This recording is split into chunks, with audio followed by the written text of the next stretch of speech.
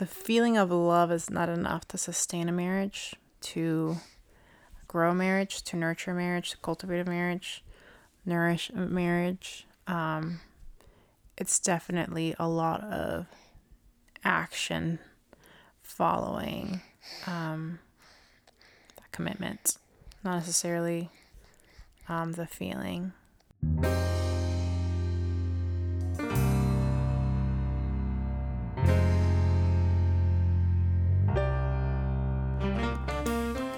Welcome to Casa de Arte, a podcast about creativity, spirituality, and the thread that holds them together, love.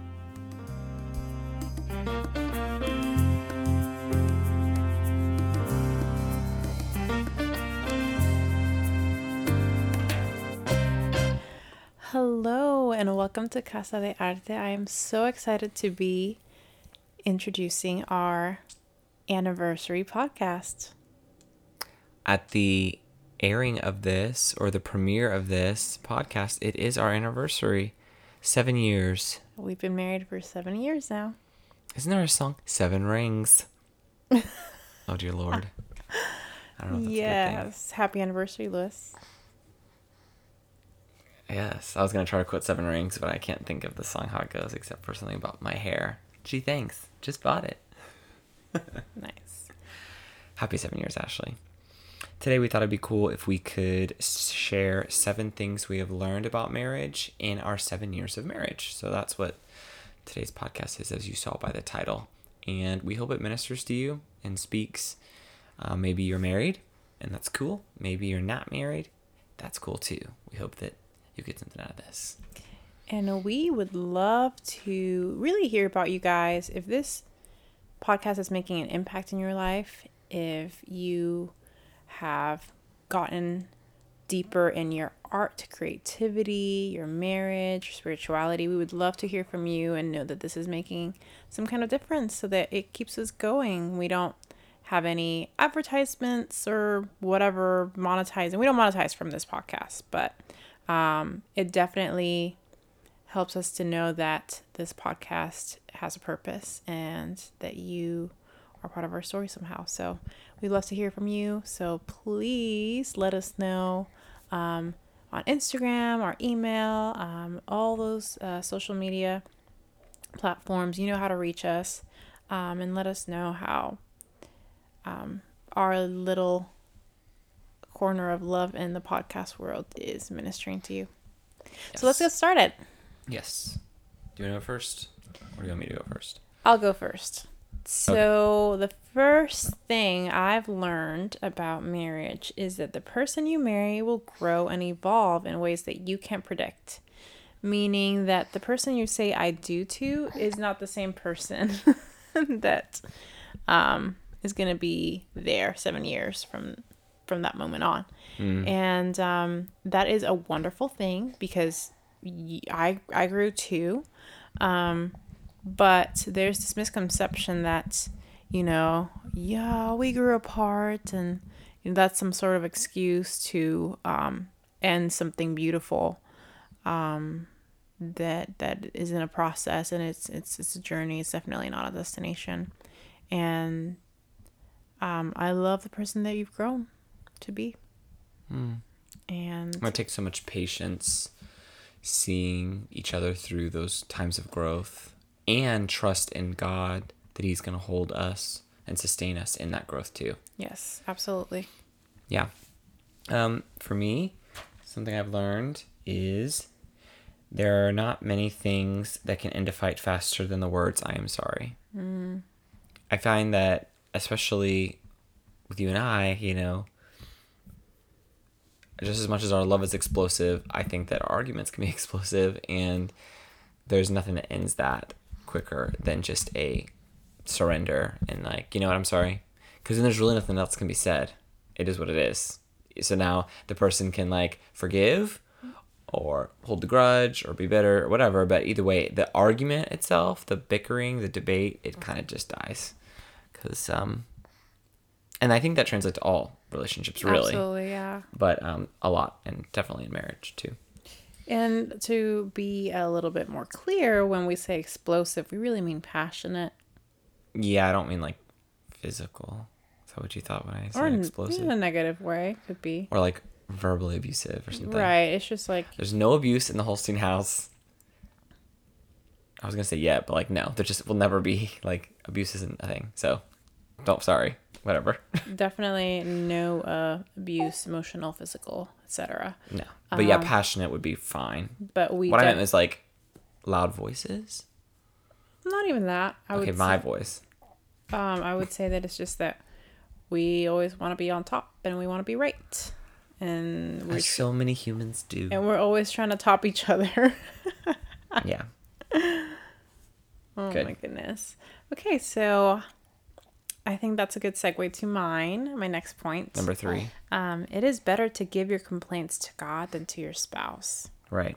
I am a big believer in praying and lifting up prayer and lifting up your husband, your partner, to the Lord and the things that aggravate you about them.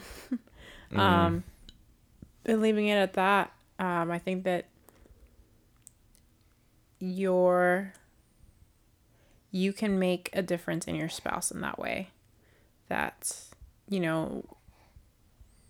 I am going to change. I guess I'll use an example just to be a little bit more concrete. But, there's a bunch of things that Lewis complains about me. One of them being my organization or lack thereof. And so in our marriage, he's always been one to just kind of do it and organize. And it's You're bleeding into my number 4. You gotta hold your horses, I guess. That in him doing that, in the times that he has not complained to me audibly, it has given me a spark and a motivation to do it on my own, by myself, just because of his example. And I think in many ways, he can say the same about me. So go on into your number 4, babe. Well, that's literally my number 4. So that's fine. Which is that if there's something I really want done, don't complain about it. Just do it. Kind acts of service almost always rub off. And that was something that my parents had told me, because apparently my mother wasn't the most organized person either with various things. And my father would organize their dresser drawers or their laundry and things like that. Make their bed. And, my mom just encouraged me. It was more early on that I was complaining about it. It's definitely not in the most recent years. But now my complaint is more of like, meet me halfway. But anyway. And my mom said, don't complain. Like, it was your father doing it for me for so many years that inspired me to kind of move. And I guess that can always like backfire. Like, you could just create a culture that is the person, enables, and then usually the person never does it. But I don't know. I think for us, when I communicated my expectation, but then still did it, I think that's what it is. It's like not ever letting up on the fact, like, no, I really need you to do these things, Another one was like dirty dishes. Like, I cannot stand having dirty dishes in the sink. I think it literally actually takes less than 2 minutes. Literally less than 2 minutes. I've timed it to do them. So I'm just like, there should never be a reason for dishes. But I've grown to just stop complaining. And if they're there, do them. And if I want them, if I want to do it, then do it. And if not, then like let it go and move on and just let them be dirty. And so I think that marriage has been really good at stretching us both, stretching you, and maybe the realm of some organization or whatever, but then stretching me and letting go of things that really aren't that important in that exact moment in time. Like dirty dishes or laundry or organization or whatever it is. So, and side note, we got a little commercial. This podcast is sponsored by baby Rain Elizabeth Holstein. She is having some sleep regression things and teething and growing and being 6 months. And so if you hear this like baby, that's because she's sitting in there's definitely a baby on my wife's arms right now and making me go a little crazy. 2 reasons. One, because she is the cutest thing. I mean, like, I don't know if you've ever seen a baby otter, but like, she competes really well. And then two, like, I'm so angry that, like, she screams and cries only to end all screaming and all crying the second she's picked up. So, like, I know she's playing us. But anyway. And this is our second child, and our first child was not doing this at 6 months. So it's been a little bit of a stretching on our part as well, adjusting to a different personality and different set of circumstances that this baby brings. And yeah, here she is on our 7th year of marriage. Yes. So, okay. So that's that commercial. So anyway, we're going into number 5. Number 5. You are just as responsible and in control for the narrative of your life as much as your spouse is. And I say this to mean that I could sit here and like blame my husband for whatever unhappiness, discontentment, fill in the blank that I may have, and at the end of the day, I am responsible for that discontentment. So something that I learned last year, coming out of depression, that I can choose joy for myself, and nothing or no one can take that from me. So I can choose to be joyful and happy and content, and my spouse has nothing to do with that. Just as much as my spouse can't make me happy. Right. For all the right reasons. So it's a very important lesson to learn. But if there's something that in our lives that I don't agree with or like or whatever, then I can do something about it. Yeah, that was something, literally, a direct quote that Ashley told me about 2.5 years into marriage. I was going through some depression, and she says, I can't make you happy. I cannot make you happy. And that was and that changed me, because it's like, wow, you're right. Like, I can't expect that to be the job of my wife. Like, that's never something she's called to do, is make me happy. Because happiness is a choice that I have to make from within. And, if you're out there and maybe you're not married and that's something that you feel like will be a key to happiness, I promise you it won't be. Happiness has to start with you and be within your own world, contentment within your own world. And that's with anything, like a job, a career, absolutely, a couch, or that even a car. Nothing will bring you happiness. It's something that you have to find within yourself. You can still marriage included. You can still feel lonely in a marriage. Oh my gosh, absolutely. So if you're struggling with loneliness, let me tell you, you need to tackle that now, because you can still be lonely in a marriage. All right, let's go to number 6.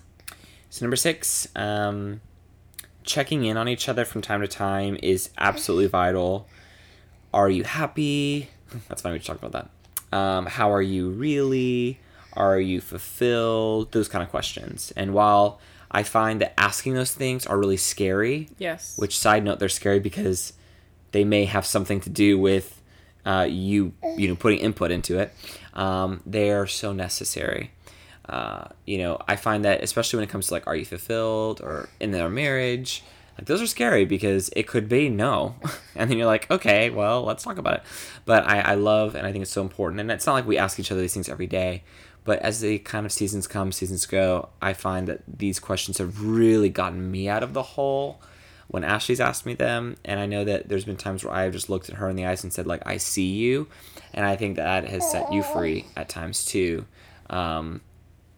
Just being seen and just knowing that in the monotony of day-to-day life, now with kids, we still hold each other as priority. And how are you really doing is so vital to be asked. Yeah, I think that I asked you that a while ago, and I think the scariest answer you gave me was like, I haven't even thought about it. Yeah, right. Like, I don't know. And that's just like you being intentional again with your spouse, because schedules and different things just kind of get in the way of being intentional and making sure that your spouse is your priority in a very, like, day-to-day, mundane, ordinary life scenario. And I think, too, it's worth asking those whom you have a close relationship with that question. I know we're talking about marriage right now, but an art and a relationship that I think has really been lost on us and the church and even, Western culture is the art of friendship. And just a very platonic friendship between men or between women. I think that checking in with your friends and asking, how are you really doing? I think that's so important and something that maybe isn't asked a lot. But we'll continue and jump right into point number 7, which is this. It takes more than love to hold a marriage together. It takes a strong will to carry the loveless heart back to love. When feelings aren't there, it's a matter of choice. I find that to be so true. Love in definition, meaning like a fuzzy feeling or I don't know, just feeling at all, I think. And maybe we're just getting into semantics and, maybe like love is all encompassing, but love, you need more than love. You also need like a stubbornness to fight for something, that's bigger than yourself. I love this quote from David Wickerson. It says, "Love is not only something you feel, it is something that you do." And I think that it goes hand in hand with that the feeling of love is not enough to sustain a marriage, to grow a marriage, to nurture a marriage, to cultivate a marriage, nourish a marriage. It's definitely a lot of action following that commitment, not necessarily the feeling. Yeah, I mean, sometimes you just don't feel it, so I can't say that I've gotten there yet in our marriage. I think that it's less about like me not feeling love as much as me feeling like I want to try to love you, I guess, in the way that you need to be loved. I think that makes sense. Because that's something else, and this isn't even one of the things, but something I've learned, in marriage too, is like there's plenty of times where your significant other needs you to minister to them or love them or serve them in a way that is not a way that you prefer to love or serve or minister to. And not so this is more than just like not a way that you receive it.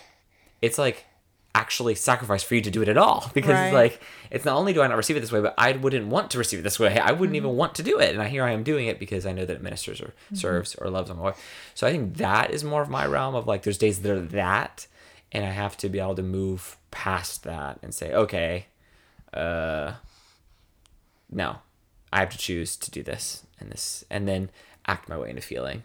And then do it with the best attitude you can in the process. Of course. I mean, I don't always want to listen to show tunes on the road.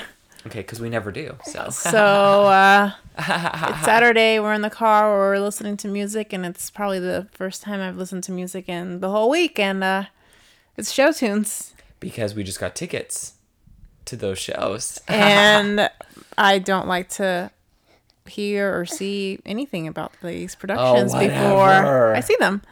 But that's the price that I paid to love. And then the whole way home we listened to Beyonce. That was intentional. Tell me you don't like Beyonce. I love Queen Bee. But I'm just telling you guys that you didn't even get that. You didn't even get me doing that intentional. You die to self on a daily basis in marriage, and it is okay. She's just a witness that it's all love here, the Holstein household. And we get to partake in that day in, day out. Yeah. But it's been a privilege and an honor, outside of all the reality moments of marriage, the adjustments, that love is beautiful. And I love you, Lewis. I am so grateful for you. These last 7 years have been the greatest for me. So I would do it all again in a heartbeat. I love you too. It reminds me of my dad. One time they went to this marriage conference, and it was this guy and this couple, and they're like comedians, but they're also like sentimental stuff. And so they're talking about something the guy did. They go on tour, this couple. There's all these different churches. And something the guy did. And he's like, you know what, babe? I'm sorry for that. Will you forgive me? My dad was like so mad. He's like, this is so fake. Not that you're just saying you love me is fake. It's not. But I feel like us being that, like I could see people being like, okay, stop. Leave the goo-goos at home. But anyway, no, I do love you. I really do. And I'm so grateful for 7 years with you. And 7-year itch, who dis? I'm not worried. Nice. Okay, that was weird. Anyway, as we wrap things up, we will include the 7 things we have learned in the description box. So if you don't want to run through, or you just kind of want to see what we were saying by bullet point, you can check that out in the show notes. And if you've been married longer than 7 years and you would love to add to our list, we would love to hear you. So please send that out to us and let us know what to look forward to for the next 1,000 years of marriage. Yeah, we'd love to include that on our next podcast. We can kind of give some updated tips. Yeah, that'd be really fun. But lastly, as we're wrapping up, we always end with some art that we are currently digging, that we are currently in love with. And I will go first. So if you saw my Instagram, you saw me raving about this book that I read in a couple days, which is not normal for me, even for a novel. And that book is called 21 Truths About Love. It is written by Matthew Dicks, and it is a book entirely written in lists, which it does, I have to say, like probably about halfway through, you're kind of like, okay, I'm tired of reading lists. But I personally love lists. And how he tells the story only through lists, I just still can't wrap my mind about it. I ordered the book immediately. I got it from the library. I ordered it immediately on Amazon. I have to have this book. It is easily in my top 3 favorite novels of all time. I will read it again. I don't know if it was because it was the male perspective. I don't know if it was because the guy is expecting a child and I have just walked through that. Either way, this book, oh my goodness, it was so good. It was so good. And I really, really, really recommend it to everyone. He laughed out loud. He cried out loud. I laughed. I cried. I had to literally read the book somewhere else that I was reading because he was... Is that why you left? Yes. No way. So you're like... Oh, what? I'm like trying to read a book and he's like laughing out loud and then he like has to share because he just... Are you going to read it? Loud. At some point, yeah.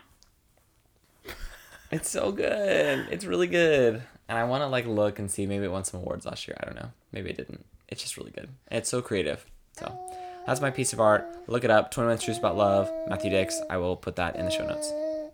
My art piece is this photo essay called "A Photographer's Parents Wave Farewell" by Aaron Orbe.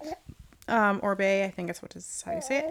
But really is this essay based on a photography from Deanna Dykeman, and she photographed her parents saying goodbye for since 1995 all the way till their passing a couple years ago.